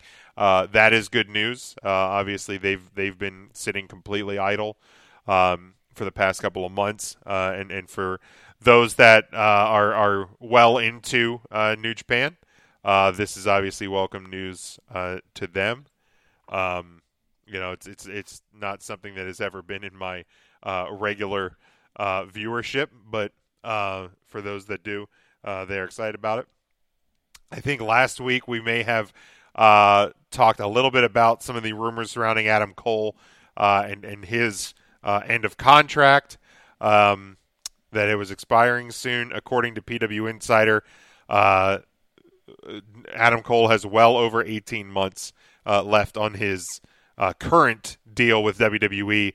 So obviously at this point, no plans on him moving on from NXT at this time, and obviously still retaining his NXT title this past weekend. We also talked about when we've talked about over the last couple of weeks. There's been stories here and there about when actual fans, as opposed to wrestlers in the crowd, may be returning to shows. But a fan had recently posted a picture of themselves outside of Full Sail Live and asked Triple H when there will be an audience in the building again. Triple H, quote, retweeted it and said, soon. The state of Florida has continuing plans of reopen. They've been one of the more progressive states in terms of their reopening plans. So it'll be interesting to see, and probably sooner than later, that both WWE and AEW may have some fans in the building, at least to some degree. I mean, obviously, I think you're going to see a lot of space between people. It will be minimal crowds. Like AEW obviously has a little bit more of an advantage if we're talking numbers, because Daly's Place is much larger than Full Sail Live, or even the Performance Center. So even at a socially distant crowd, AEW would have more people there. But it'll be definitely interesting to see when fans might return. And the last thing I have news-wise, last night was FTR's in-ring debut with Dynamite. I don't know if you guys had caught that. I thought the match was really good, but I just, we talked about jumping the shark a little bit earlier. Not necessarily that that's what the post-match segment was there, but I thought the post-match stuff kind of made FTR look a little goofy, not that strong. I think if you just do the match, do a quick, hey, this is who the hell we are, and then you get out of there, then it turns into a melee. I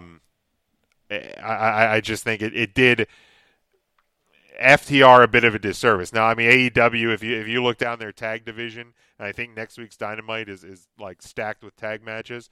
By all accounts, AEW doing tag team wrestling really, really well, arguably better than anybody right now. But I didn't like the way that segment left FTR. I felt it to be a little wonky. Yeah, I'm not sure what the end goal was to have the two members of FTR clearly outnumbered by the Elite. It just didn't make a ton of sense.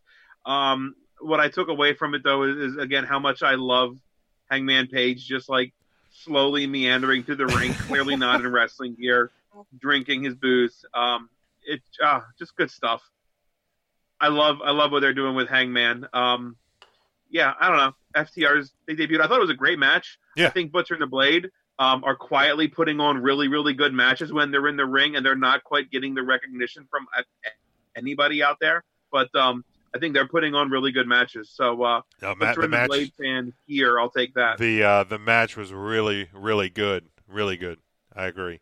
A great way to open the show, by the way. Mm-hmm. Matt, any thoughts? I just haven't gotten a chance to catch up to it yet. I'm in the office this week, so typically when I'm working from home, I have it on the background while I'm at work. So just haven't had the opportunity yet. All right. So thanks for ruining it, you dicks. Hey, like I said, like Ryan always says, if you don't want to be spoiled, watch it when it's live. I have nothing else this week. I don't know if you guys have any other topics, quick hitters on things to discuss. Ryan? Real quick, we were talking about the old Impact Wrestling. Mm-hmm. I just pulled up the Impact Wrestling champions. Can you guys name? And it's just shame I don't watch it enough. Can you guys name any of the Impact champions other than Tessa Blanchard? What was that one, Matt? EC3. Not yet. That's not trouble. yet. That's trouble. Is Jordan Grace the Knockouts champion? Jordan Grace is the Knockouts champion. Yeah. What are their other titles? The X Division and the Tag, right? The X Division and their Tag, yes. So the X Division is Shark Boy, and their tag team champions are Beer Money. America's Most Wanted. Yeah, Beer Who? Money. Beer Money. No. It is Josh Alexander and Ethan Page, our old friend Ethan Page. Wrestled there in the Lancaster a lot with KPW. They're their tag team champions. And Willie Mack is the X Division champion. Okay. And I didn't know this, again, because I don't watch it, but apparently they have a stable called Cancel Culture. Oh. In Impact. It's RVD and Katie Forbes who got into some trouble when they did like those racy pictures. Oh, yeah. If you remember that. Jacob Crisp and Joseph P. Ryan, who was known as Joey Ryan. They've all joined forces to rid Impact of everything toxic. They are now the Cancel Culture of Impact Wrestling. So they're right to censor is what you're telling me. Right. Essentially, it's their right to censor. The group bonded over unique forms of criticism that they received on social media. Now they've drastically changed all their personalities, deeming the public no longer deserves to observe what they do. So kind of a unique flavor on the right to censor. Cancel Culture over there at Impact Wrestling. Oh, what a theme! It's so bad, right? So bad. Just the worst. Like, no, that's icky. Like, what an awful entrance theme for bad for anybody to hear. If nobody has anything else, Matt, if you want to plug the Instagrams and plug your Twitter and all that stuff. Plug away. Instagram, we've just kind of been taking a break. With everything going on, we just kind of let things happen. I'll try to get back on next week though. Because the main thing of our Instagram was just always to promote women's wrestling too. So we'll get back to that next week. The YouTube channel does still have our 3 Count Thursday Mad Libs tomorrow at 5:00. 3 Count Thursday Mad Libs welcomes Maddie Max, our 2017 Woman of the Year. Very nice.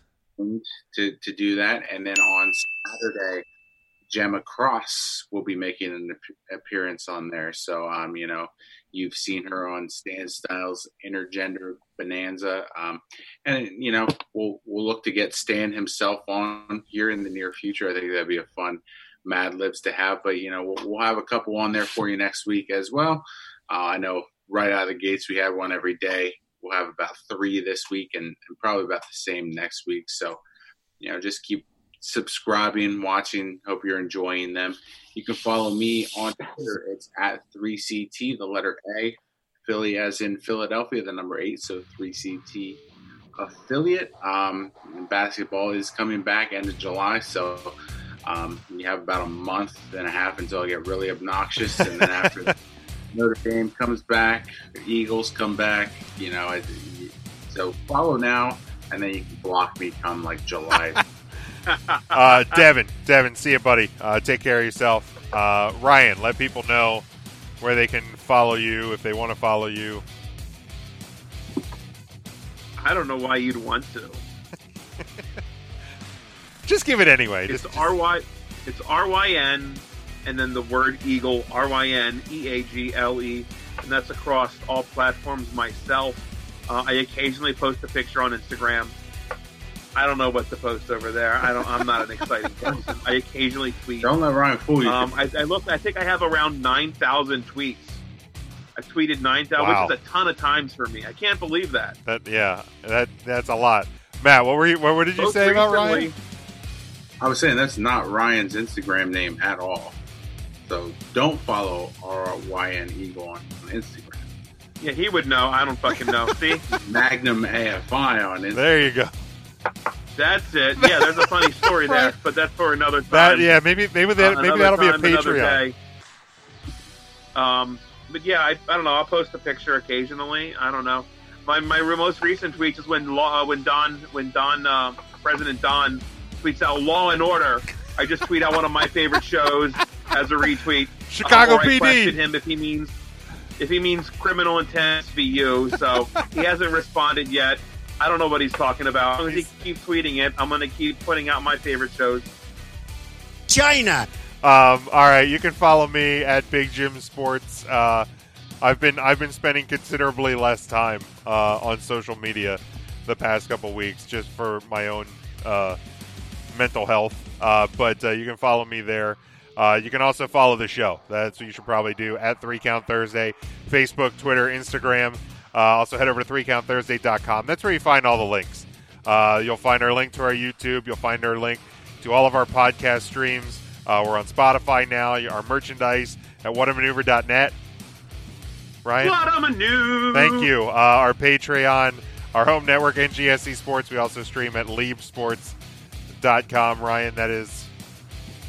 Oh, he froze. LEEIB Sports. Can you hear me? I can now. Yes, go. LEEIBsports.com. All right, thank you, and much, much more. Until next week, everybody, please stay safe, take care of yourselves, and as always, go for the pin.